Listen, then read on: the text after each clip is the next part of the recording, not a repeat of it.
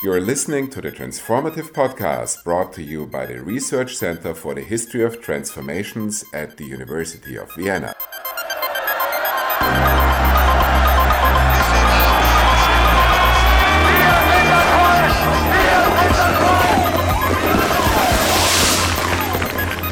Hello and welcome to a new episode of the Transformative Podcast with me, Anna Calori.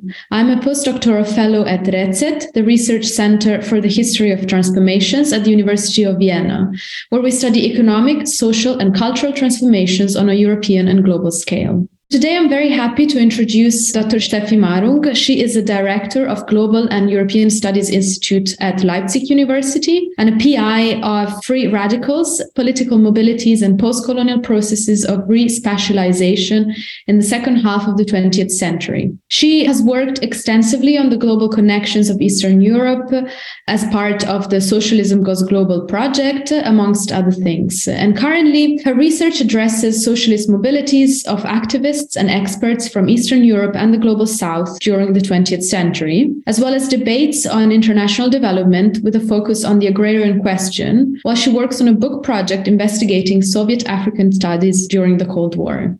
Steffi, welcome. Hi, it's great to be here. Thank you so much for joining us today. My first question is, since March 2020, we've been forced to rethink mobilities and movement due to the pandemic. If not our understanding of it, then at least the significance that we attribute to it within a society. To a certain extent, each moment of major socioeconomic or political transformations in the 20th century has also been characterized by a change in our understanding and attitudes towards mobility. So you've been working extensively on the history of mobilities, and my first question to you would be, how can we better understand historical transformations by looking at mobilities? Yeah, that's indeed a pertinent and also a huge question. And I would absolutely agree that mobilities are a perfect lens to understand historical crisis, because I would say that the type of mobilities, in particular of people and ideas, which is what I investigate, the type of mobilities with which societies are confronted and how they deal with it, how people experience it and how they make sense of it, as well as the shifting geographies and practices of mobilities are always a crucial reflection of the nature of the historical transformation or the rupture itself, I would argue. But at the same time, I think we need to bring together and to think together about mobilities as well as immobilities. So on the one hand, one could say historical transformations, historical crises, they provoke new kinds of mobilities, both in positive and in problematic ways. So they can include flight and expulsion in the wake of war, but they can also produce new opportunities for educational or leisure mobility as an effect of increasing wealth of a society, for example. While at the same time, historical transformations and ruptures, they reconfigure and challenge mobility regimes and efforts to control them. When we, for example, think about the end of the Cold War and when the wall came down, this obviously reconfigured dramatically border regimes in Europe, promoting new kinds of mobilities and preventing others. But also, as you mentioned, the pandemic is a crucial moment that also has reconfigured mobility regimes by borders being closed as a reaction to the pandemic. So in this way, I would also argue that studying mobilities in this longer historical perspective also helps us to caution us against these discourses of newness, not to permanently rediscover mobility as the epitome of modernity, of the global, etc., but rather that we try to think together this dialectic between the mobile and the immobile, as it is articulated in individual but also collective biographies, which I think are a great way to understand historical transformations more generally, right? With questions such as who wants to be mobile, who can be mobile, to which end, with which resources are required, which mobilities are encouraged and which are discouraged,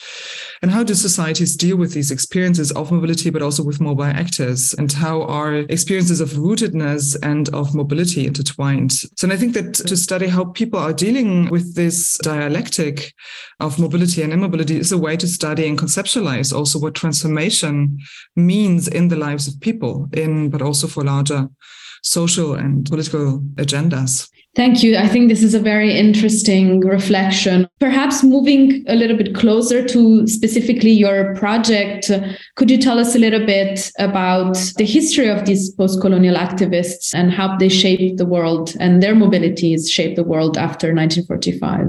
So what we're trying to do is to combine different types of actors, scholars, diplomats, activists, as well as different regional foci, I could say bridging specifically Africa and Eastern Europe, but also bringing in the transatlantic as geographies of circulation between the global south and the global east, so to say. And what we try to do is not to think about these political mobilities as socialist mobilities. That's what we're trying to do, which we would not exoticize, so to say, but still to try to study them as a separate or discrete phenomena.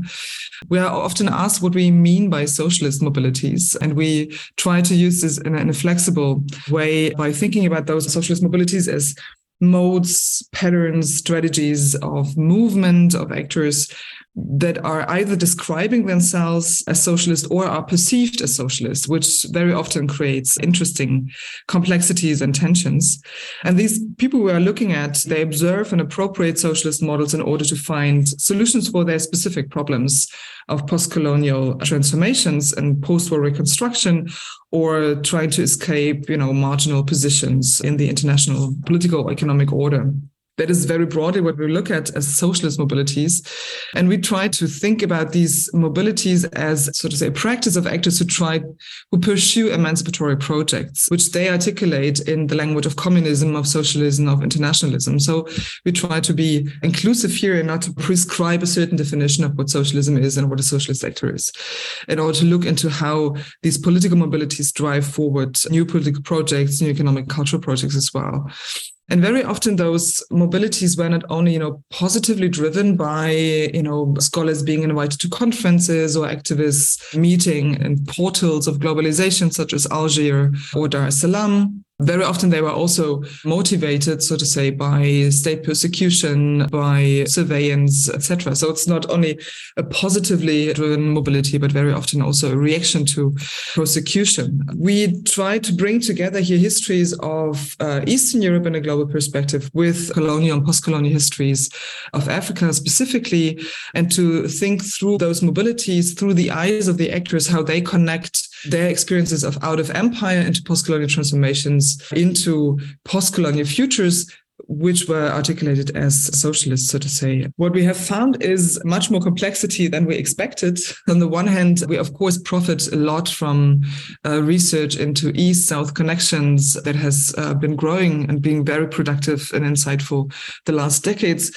But what we found is how the people that we are looking at are not only, traveling along the East-South axis, but they bring in very much the transatlantic, they bring very much in Western Europe, crisscrossing between different hubs, and thereby also the pluralization of what they think socialism is does not only happen via those East-South connections, but very often via experiences in London and Paris or in New York in this regard. So in this way, we try to broaden the global geography of socialism beyond Eastern Europe, beyond the global South, and bring that in. So in this regard, we're also not really interested in questions of diffusion of socialist models or export from the Soviet Union to African countries, but rather we have a lot of fun studying the many misunderstandings and incongruences that happen along those trajectories. This is really fascinating. And I think it's very important also to problematize this question of diffusion beyond exactly the kind of export of models from one side to the other. Perhaps we could just talk a little bit about what kind of connections still exist today, or how have they survived the end of the socialist world as we know it before 1989? Yeah.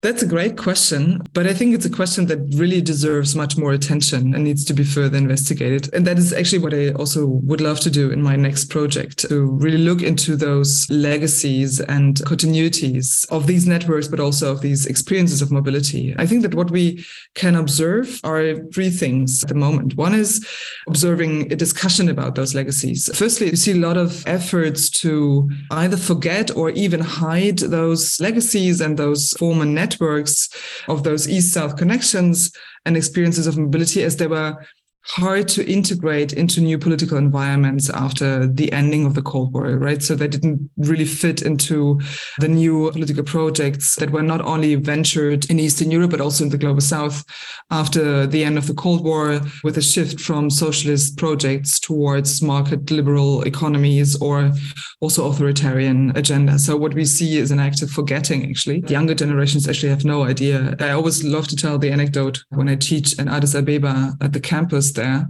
we are looking from our seminar room onto a Soviet star. And the students have no clue why there is a Soviet star on the campus in Addis Ababa. And at the end of the course, when I talk about the Cold War and East-South connections, they are happy to discover these kind of connections because it provides also kind of an alternative perspective on the kinds of connections they find themselves sitting at the present.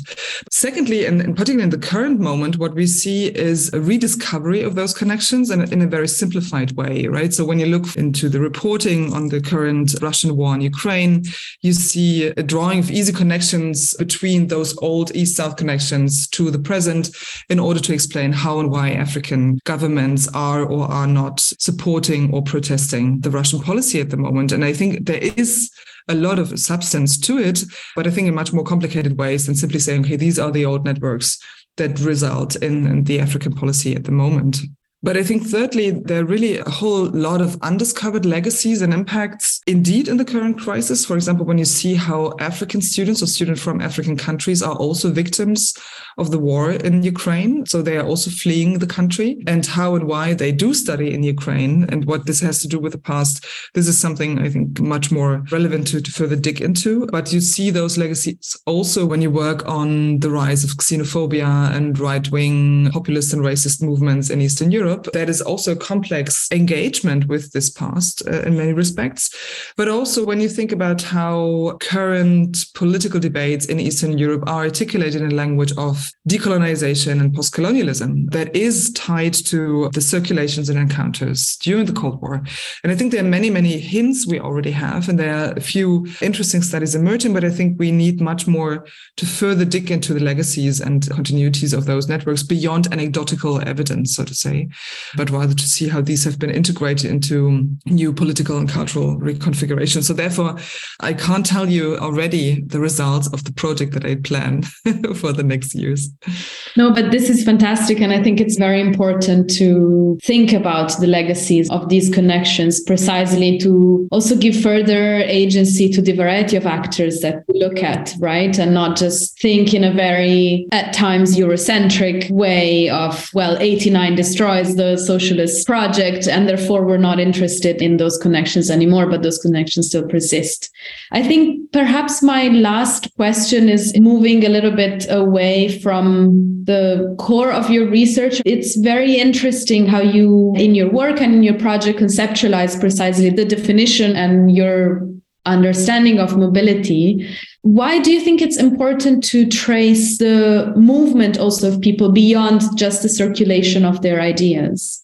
I think indeed we need to think both the physical and the intellectual mobilities together, as indeed the physical mobility, so the movement of the body and the mind, so to say, that generates experiences of transition, of transformation, of rupture, and they really concern the whole personality, so to say. And they are very profound provocations to seemingly safe mindsets, to seemingly stable practices. And that is exactly what I found so productive when studying socialism through this lens.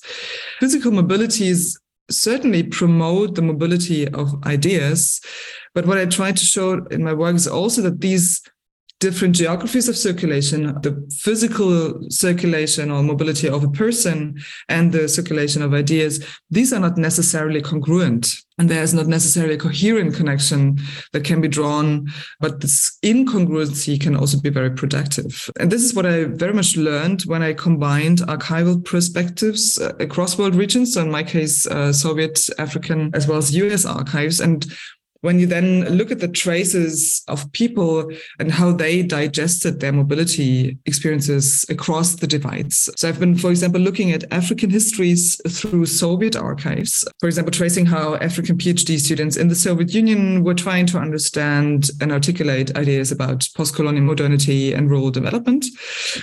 But this was far from, a mimicry of Soviet orthodoxy, but a creative engagement with post-colonial conditions, both in the Soviet Union and the African home country. At the present, but not only since this year, more importantly, since this year, since the access to archives in Russia has become a bigger problem, I've become more and more interested to study the Soviet Union through the African archive, so to say, by looking at how African, but also African-American intellectuals and activists experienced and imagined the encounter and how it became productive for them to think about post-colonial trajectories.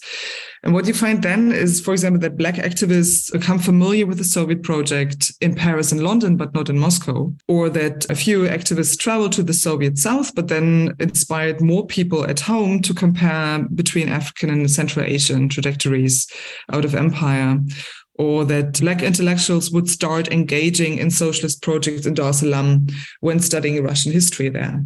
So there is physical mobility involved in all those stories, which is really important to understand how opportunities were created for people to get in touch with new ideas, but not necessarily such ideas travel in the same geography, in the same trajectory as the people were in the same route. So in this regard, I think bringing together, or also, seeing the tensions and the incongruencies between physical and intellectual mobility is very important to go beyond simplified understandings of, as you said, diffusion of ideas, but really include the experiences of being at a certain place and engaging with ideas that come from another place. So that would be my comment on that. Thanks for the question. No, this is fantastic. And I think it's also great that you gave us a very kind of concrete example from your research of how precisely looking at these mobilities can tell us something new and important about not only the history of the socialist world, but precisely the history of post-colonial thought and decolonization and so forth. So I think it's really inspiring. And I'm very curious to see the next steps in this new direction you'd like to take into tracing further the afterlives of these mobilities. Me too. So Steffi, thank you so much for joining us today. Thanks a lot, Anna. It was great to talk to you. Likewise. And thank you all for joining us. My name is Anna Calori, and you've been listening to the Transformative Podcast, brought to you from Vienna by RedSet, the Research Center for the History of Transformations. You have been listening to the Transformative Podcast produced by RedSet in Vienna.